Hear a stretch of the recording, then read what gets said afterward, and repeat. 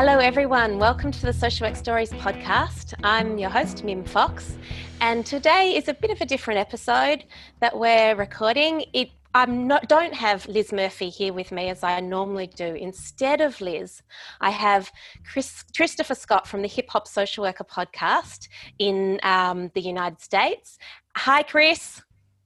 How's it going? Yeah, good. Thanks so much for joining us. And Thank you for having me. Also with me is Ben Joseph, our producer on the Social Work Stories podcast. And so this is a really exciting conversation to have. Hi, Ben. Hey, Mim, and hey, Chris. Thanks for inviting me on to the discussion today, conversation. It's cool. We're so excited to have you with us, Chris, because, in Australia, we've been hearing a lot about what's been going on in the States. With all the social unrest and the lead up to the elections, and such a busy time for you guys. And we've been talking, especially through COVID, about the solidarity that's been needed between social workers around the world. Mm-hmm. And I don't know from your perspective if that's something that you've been feeling as well over there. I feel like I don't really have like a world view of what's going on, but or like an outsider's view of what's going on, but we definitely need something because it's just getting kind of. I mean, I feel like it's always kind of been crazy in the United States. It's just now it's like there's like cameras everywhere to kind of show people, but yeah, I definitely feel like like people are really trying to figure out like what needs to happen. Like I know the NASW had like this idea of like having social workers work with police officers. It's in a sense, but that really didn't go over too well just because of kind of like the police system in like as a whole. The United States is kind of built on like oppressing like poor people, black people, brown people. Yeah. So so they were like, hey, before we start, working with police officers and things like that, like maybe we should address some of these systematic issues that seem to be plaguing the field. So Yeah, so they veered away from having social workers work directly with the police, do you mean? well, like in some cities they do, but I feel like for like the national social work, the NCW to come out and like like make it a pledge of ours. It's kind of like no, like like you got to really relax a little bit and like understand that there's people of color. Like a lot of social workers are people of color, and we have had some kind of like and we like I'm pretty sure we've all had our run-ins with law enforcement, and before we go like become like sidekicks, you know um we should probably address some of these issues, before we go put our life on the line, just to Yeah. save face. Yeah, I can resonate with that, I suppose. In the Australian context, we have to come to terms as a body of workers, practitioners, with our own history in the way in which we've treated marginalised groups. Would you say, Mim? Like, that's absolutely very much a part of our social work history, is the oppression of others and mistreatment at times. I think that's absolutely right. We've got to actually face it on a systemic level and see ourselves as people, not just as social workers. Often when we come at it from a professional standpoint, we lose sight of the fact that we are people experiencing the everyday as well. And face that before we can actually face how we then walk alongside people that we then see as oppressors, right? Yeah, that's true. And yeah, and it's it's just the political climate too right now is just pretty crazy. Like there's a big like like I don't want to say like a nationalist movement, but it seems like if you're not for like the conservative Republican Party, you're not American, and that's like the picture being painted by some, Right. not by all. I want to say like those people are in the minority. Well, they are in the minority because Trump lost the popular vote. He won the electoral vote, but he lost the popular vote by like 3 million votes. So I feel like those people are in a minority, but because social media, you know, anybody can be loud on social media. So like I feel like those kind of things kind of are like in the forefront just because, you know, people are trying to make their presence felt. Do you think in all of that, Chris, there's an argument for social workers to be head down, trying to bunker down and ignore all those outside voices and just focus on the vulnerable people that they're working with? Or do you think it amplifies the need for social workers to look outwards and have a more macro perspective? I feel like we definitely need to have a more macro perspective, especially like because in the States, like there's not like a lot of macro jobs or like macro paths that will, you know, like that you can make a living off of, you know. And if Yeah. you are like a policy worker, you're like like if you're like person of color, you're probably like one of the only, you know, in the whole office. And still like, you know, we have like, you know, like um our progressives over here kind of perpetuate you know, systematic racism as well, you know, but they do it with a smile on their face, so they don't really think that, you know, like they're causing harm. So I feel like we have to really like get into these buildings in a macro sense and start like making policies that kind of reflect how you want society to look. And then we could send like the micro workers to go and like, you know, deal with that. But yeah, like I feel like we have to we have to really like see like how like, you know, like even like the NSAW um just like, you know, hopping up and saying, oh yeah, you know, like we'll work with police officers, which is like, yeah, I mean, I get it, like, you know, like you're trying your best to like, like, you know, like kind of ease tension, but there's still things that has to be addressed. So for you to just hop up and do that, it's like, no, like there's still like systematic things that we have to address. I feel like that happens a lot. Like, you know, people make policies for what they think a community needs, but not really knowing what a community needs, you know? So we Yeah, got to yeah, really, yeah. you know, like we got to get a handle on that. There's almost a tokenism there, Mm. I guess, in the professional body standing up and saying, "Hey, we should be doing this," or Hmm. "We are already doing this," but it's not. It doesn't feel terribly authentic, maybe. Yeah, it just feels like, you know, because I believe the NSAW president is a black man. And, you Right. know, he was on, I believe he was on Good Morning America or the Today Show or something talking. And people just were like, you know, it's unfair, you know, for you to just kind of just bypass all these issues and just say that, you know, like you're going to send social workers out, you know, to do these things. It's just kind of caught people off guard. You know, It's a really you know, and so quickly, like just like, you know, mm, overnight, it was like, oh yeah, this is what we're doing. It's like, hold up, like let's relax a little bit. it's a really Yeah. stark example of that.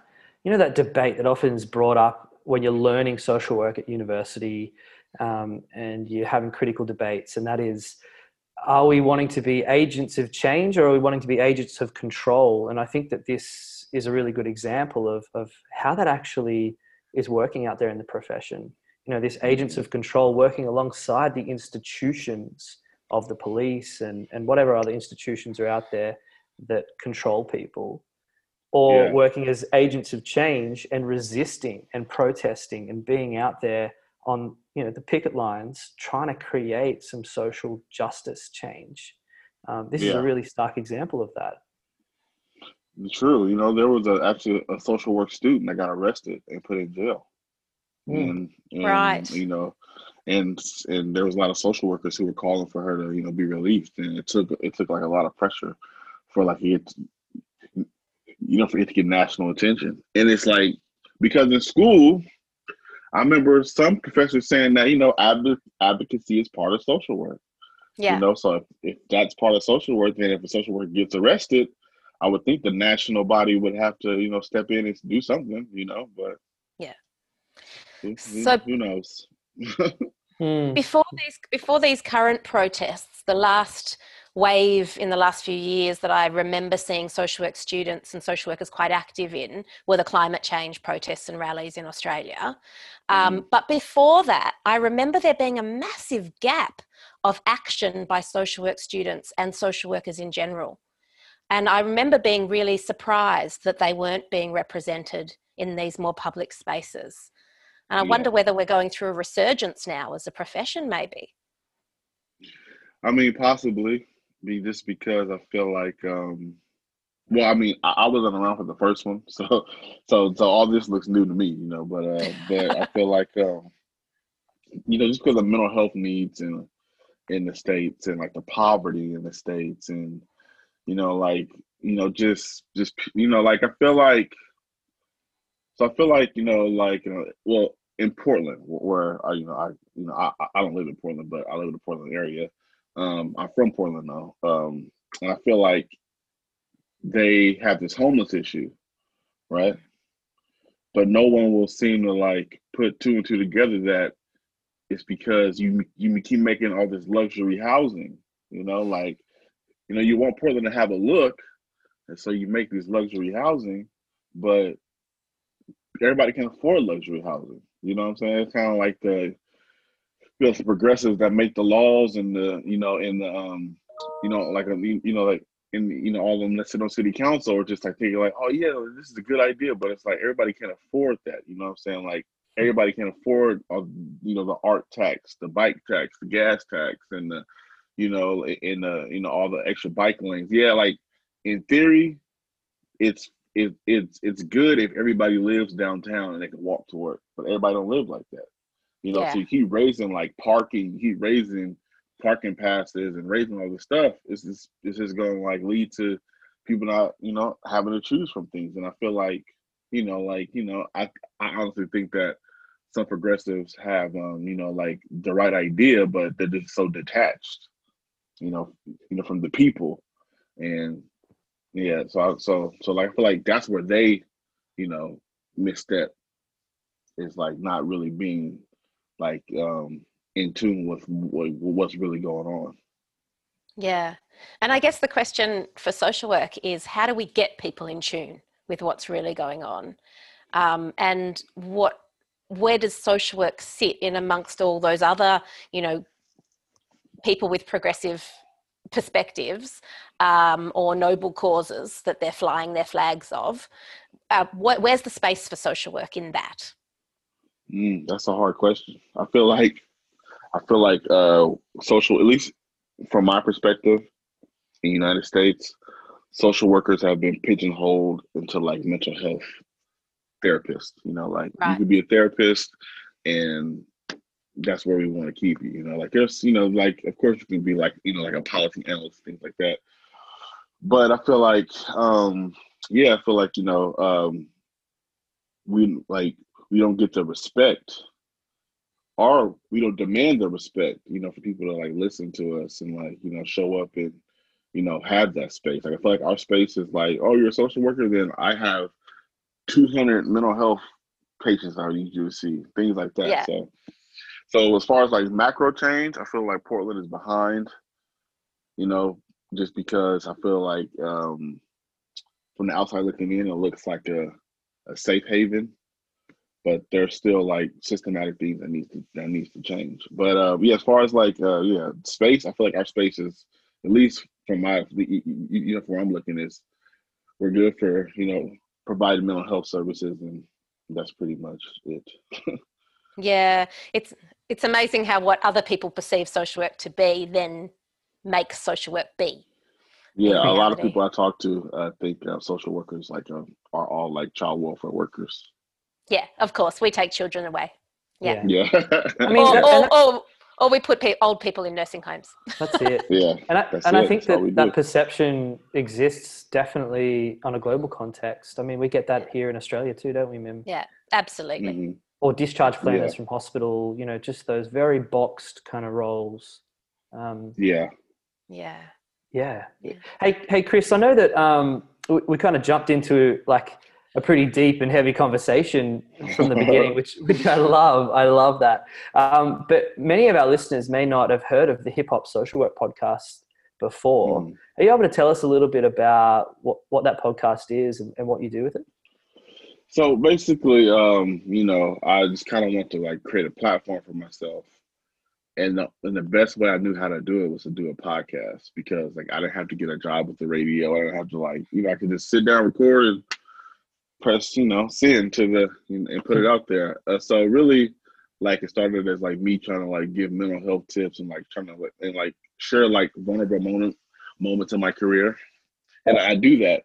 But I also like took it upon myself to like interview different people. Like sometimes I interview people like who aren't social workers, and we talk about like society and how they view society.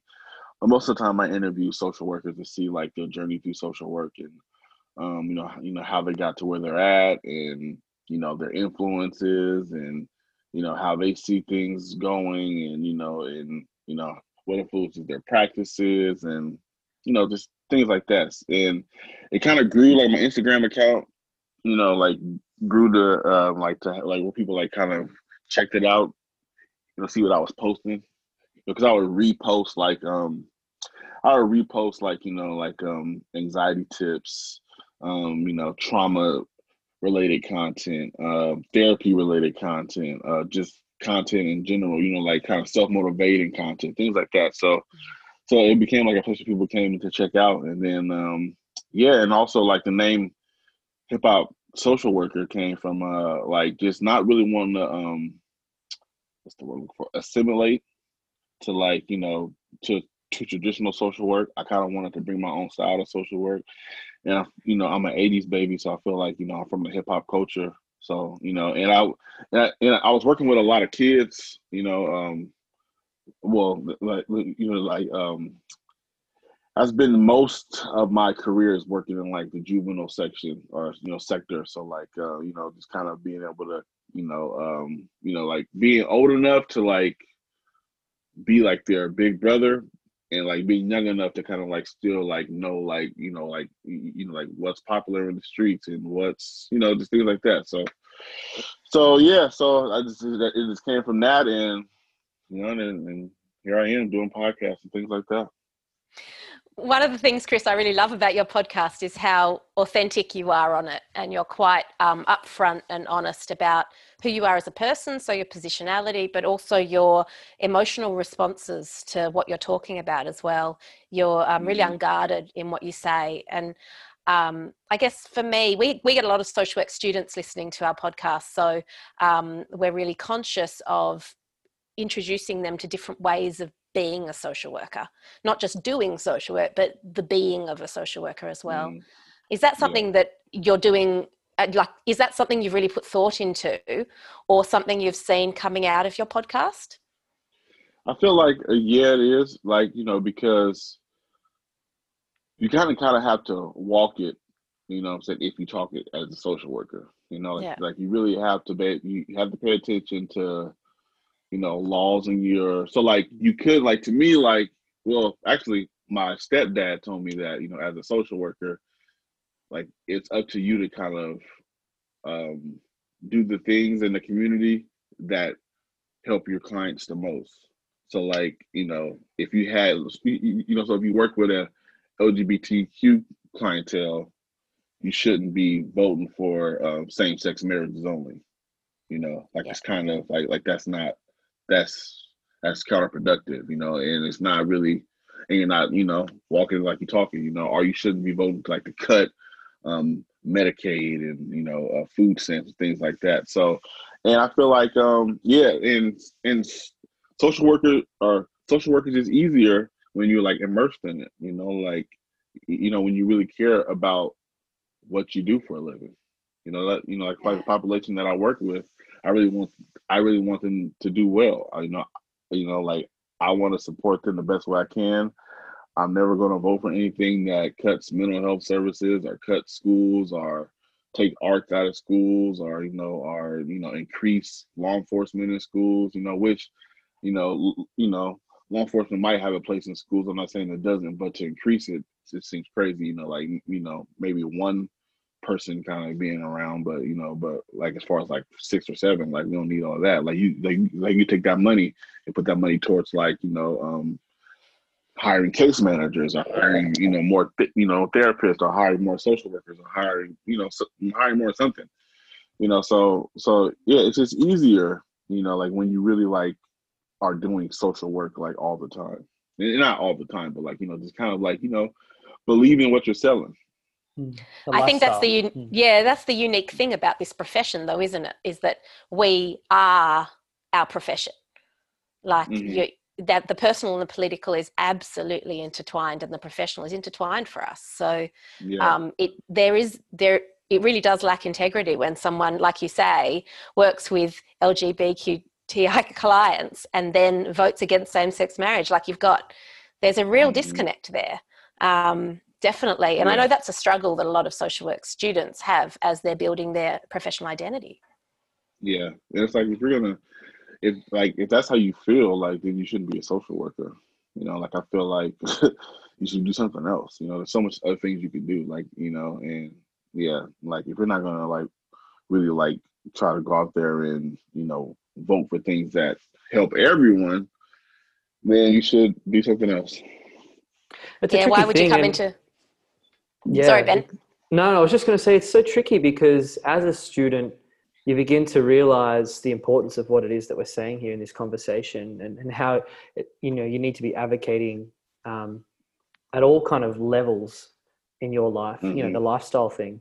But at the same time, we often come with these institutionalized structures that tell us, or cultures, I guess, that perhaps tell us that there's certain things that are okay and certain things that are not okay. And so I think of things like, there's a lot of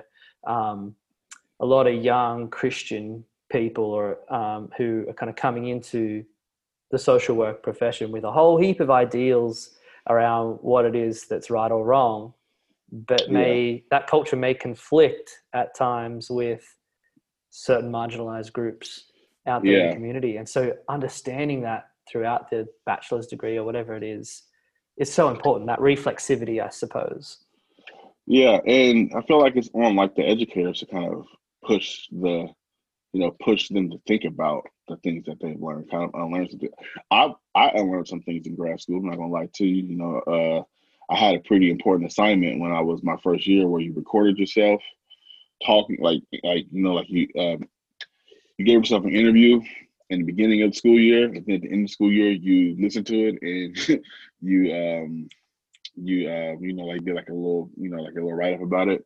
And I said some alarming things, to the point where, like, after I learned about so many things in that course, I was like, damn, I can't believe I even thought like that. So, Yeah. so I feel like it's on the educators, if not anything, like, like, like, I'm not here to change anybody's mind, but I'm here to, like, maybe the way you're thinking might be able to, have some altering, like you don't have to think about it, like change where you like, because you don't want to think that what you've learned is wrong, but sometimes it is wrong. Well, it's about fine Yeah. tuning your ethics and your values, isn't it? Like as you Yeah. go along.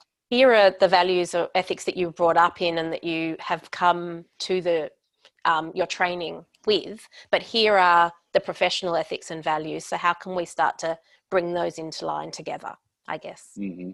Yeah. That's one of the things I really love about this, I guess, network of social work podcasts that are out there now. Jonathan Singer's social work podcast, the Hmm. Social Work Stories podcast, the Decolonized Social Work podcast, all of these, the Hip Hop Social Work podcast, all of these podcasters kind of coming together and I guess sharing these values through the stories and the interviews that they're doing. It's not just now in the university space, but it's just out there free for anyone to access. And I think Yeah. I think that emergence has been really, really important for this next generation of social work students Yeah. coming through. Definitely. Yeah, and Definitely. social And work I want practitioners. to, yeah. And I want to just shout out my guys at the Melanated Social Work Podcast. If you heard about the Melanated Social Work Network, I haven't heard of it's them. pretty. Hmm. Yeah, it's pretty. They're putting on for the culture over there. You should check them out. Yeah, Yeah, But definitely. it is crazy, like, to think, like, because when I first started doing podcasts, I only found like 3 or 4, and it was like you guys, Jonathan Singer, and like they had a podcast called the Gorilla Social Work Podcast, and I don't know yeah. if they're still doing episodes. but we've come a long way, like, We really have. I feel like the social media era is kind of like giving a different light of social work. Like before, like it was kind of stiff.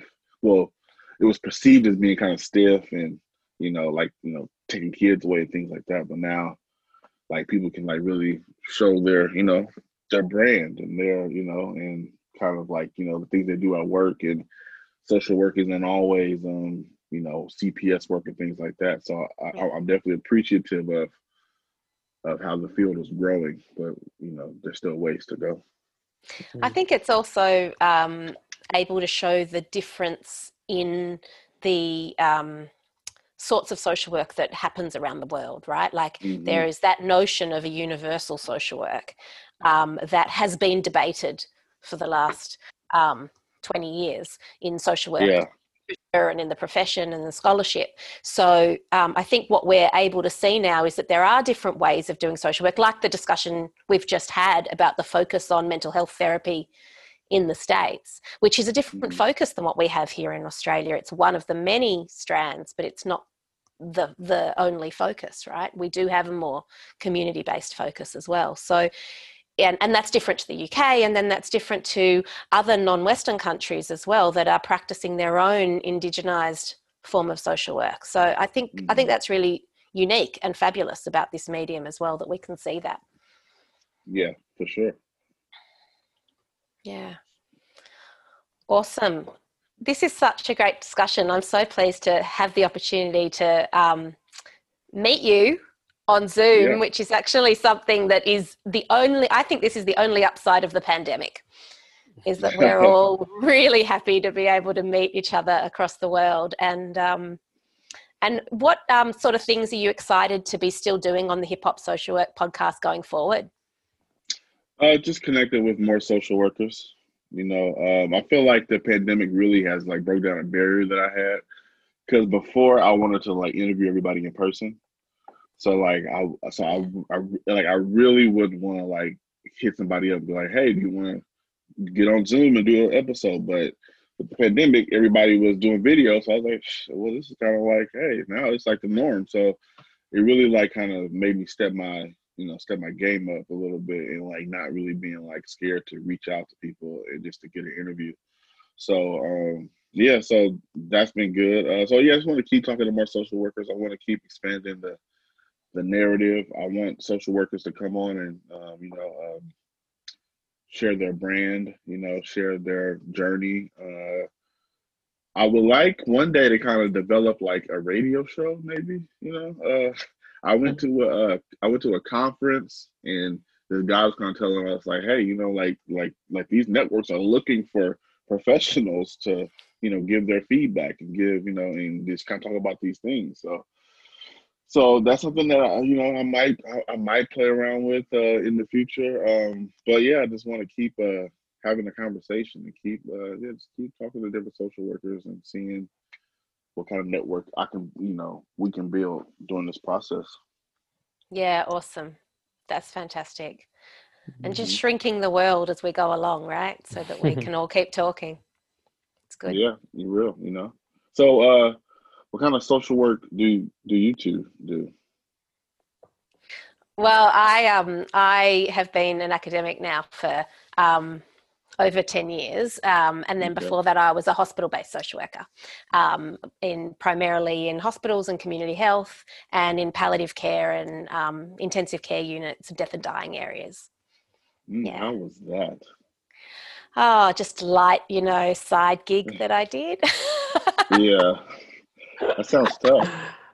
Yeah, well, it's still my clinical passion area, and I particularly really liked your podcast episode on what's grief. And our listeners on the Social Work Stories podcast know that Liz and I talk quite a lot about death and dying, because it's the area that both of us have really focused on in our career.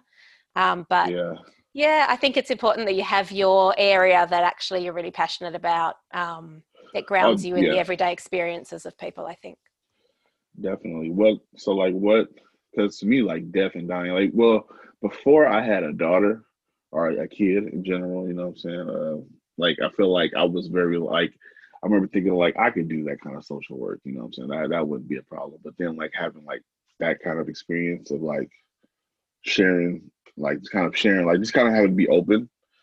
I feel Yeah. like that kind of really like now it's like I cannot like I couldn't do death and dying like that as a job. So how does one like, you know, get up in the morning and face that, you know? Yeah. I mean, I always found it just utterly humbling and an absolute honor and privilege to be allowed into such vulnerable spaces with people.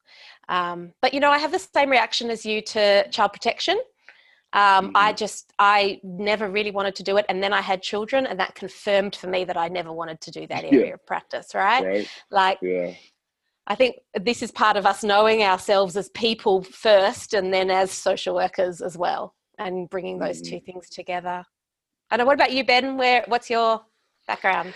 Yeah, we were just saying kind of off camera earlier, Mim, how I've had this kind of strange experience over the last 10 years or so of just doors presenting themselves and just kind of stepping through them and seeing what comes of them. So I've done casework in the aged care sector, casework in complex mental health, teaching at university, the social work degrees. I'm now working as a community development officer, I suppose, working with a mentoring program for teenage boys. And as part of that, my job is to research the impact of this mentoring program in their lives and how it is that mentors can really, I guess, facilitate opportunities for teenage boys to, one, understand their masculinity and the diversities and inclusivities that are involved in masculinity, breaking down some of those stereotypes and myths of manhood, as well as creating capital in their lives. So working out how it is that these boys, who are often coming from pretty underprivileged circumstances, to, I guess, get some social mobility into their lives. So that's where I am at the moment. Yeah, it's been a fun kind of transient career so far, and I've really enjoyed that. And I think that conversation that we've been having so far about stepping back from social work and not necessarily just kind of boxing ourselves into one specific role has been really, I guess, important to me in my career, and just saying, Yeah. actually, social work's so broad, and I love it for that, you know? Yeah, you know, I feel like one day I want to step away from direct service, but right now it's what I do well. So I'm just keep Yeah. keep on chugging. Yeah. But Yeah. you know, And just going back to that importance, I think, of working with vulnerable people in the everyday, right? And like just listening to the way you speak about your practice as well, Chris, I'm thinking, oh, I'm itching to get back out there as well. Like, you know, there's the social worker within us all starts at this place of working with people, you know, in that very interpersonal sense. But then we have to, once we start meeting all those issues, it's the more macro perspective that then does mean we want to do different things in different ways and create change in other areas. yeah, definitely. You know, like, Yeah. and I feel like, you know, like I'm doing my part, but hopefully, you know, like sometimes I feel like bad because the system as a whole like creates a lot of these mental health issues that my clients deal with, like, you know, like the stress of having them pay bills, and you know the rent is high and the food is high and everything is so expensive to live, and because of like anxiety, and it's I feel like I always feel kind of bad, like, man, like the system should be better before I start telling people to cope with things, you know, but that's where we're at. That's the struggle. My sense is that there's a real energy out there at the moment to actually create some change, and to get out there and yeah, I guess Yeah, point a there finger at the is. system and go, come on, like we're better than this, Yeah, you know? there is. Like I know a few years ago before like this movement happened, Portland was really put on the spot because the gentrification was so noticeable. Like you went from having like 80% of your black population living in one area, and then like 6 years later, it's like 2% or something crazy like that, you know. And then the housing market got so crazy, and then we started seeing this influx of homelessness. So So like, so like, I think, everybody's starting like, hey, like, we got to figure this out. So now there's like, like there's more affordable housing being built, but I feel like there's more we can do. Like, it's not just affordable housing. Like, we got to have jobs. We got to have resources. We got to have like just a community. Like, I feel like people are it's out for themselves, but I do think that there is a push of people wanting some change. Like, people aren't really they're tired of it, and we're pushed to a brink to where it's like, all right, now it's like either we keep laying down or we keep or we try to fight. Like, I feel like the civil rights movement was good, but I don't really think that it, like, in hindsight, it had some changes, but I don't know. But people really didn't realize like the systematics of things, like, so now people are understanding like systematic oppression and how like policies work and how, just how like, culture works at a work spot where, like you can be person who's hired, for like affirmative action, but then like the culture is going to be so bad, it's, like, you're going to quit. Like, you're not going to want to stay there. And then the person's like, well, we tried. Now that's just like my, like, that's my like conspiracy thinking, but I do think that happens when like people are like, they say, oh, well, let's just hire someone and make it so terrible that, that it's set up to fail. Yeah, or things like that, like where, somebody has a job that they know, what I'm saying, like it's gonna be hard, so like, like I know a few years ago, my friend had his mom was a principal out in a town in Oregon, and it was like set up, for her to just fail, and that's kind of what they did, and then that's kind of like they just set her up to take an L, and that's kind of what that's what they do, and then because even I worked in a program like that, for the school district, we had so much pressure on us, there was no way we could have pleased everyone, and then after a while they disbanded the program. So those kind of things happen, but I do feel like there's more awareness, but we have ways to go, but more people are being um, more people are being woke up to like like all the foolishness that is going on. Yeah, that's great. That's actually a really good perspective to be able to come to. I think that actually at least we're moving in the right direction. Yeah. Now, depending on the election, we'll see if that we'll see what happens. But have another conversation after the election, maybe. We'll see. But yeah, but I'm glad that from the outsider's perspective, it looks like that there's some things changing. I'm glad that people are picking that up because for a while I feel like we were a laughing stock. Yeah, that's hard. That's hard. I think what's really like in a kind of silver lining of the whole awfulness that's been the last 4 years, culminating in the Black Lives Matter movement and the COVID pandemic, just the awfulness that has been created recently. My sense is that social workers have really developed some skills in resisting, and I find that to be a really positive thing.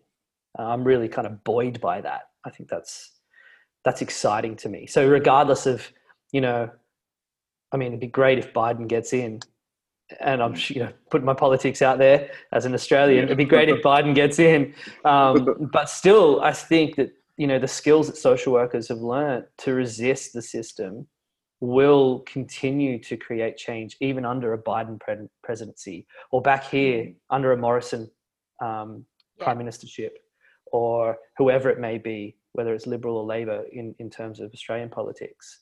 We've learnt skills to resist these horrific systems that we are often oppressed by. And that's exciting for me. Also, I think not just resist, but come together and collectivize. I think we've come back to something that I feel like as a profession we did lose, which was around working together as a movement of people, as opposed to working individually with individuals and families. And I love that. Yeah. Yeah, and I feel like, well, I mean, like I said, I don't really know. I'm kind of new to the thing, but I feel like that was a focus for a long time. Was like even talking to my old boss, he said when he was in grad school in MSW program, race was never talked about. It was always about like poverty in families, and race was never like even mentioned. So, Yeah. and that was Times 10 they are years a ago. changing. Mm. Yeah. Yeah. All right. That's awesome. Hey, on that really positive note, I'm thinking we might sadly have to say goodbye to this conversation, and potentially try and connect up at a later point and see how the temperature's changed. Yeah, that Yeah. sounds good to me. Thank you so much for joining us, Chris. We hugely, hugely appreciate it. A shout out to all the hip hop social worker listeners out there as well. And this is goodbye from us at Social Work Stories Podcast. Thanks, Ben, for jumping onto this conversation. Thanks, guys. It was awesome. Thanks, Chris. Thank you. Appreciate it. All right. Bye. Bye, guys. Bye.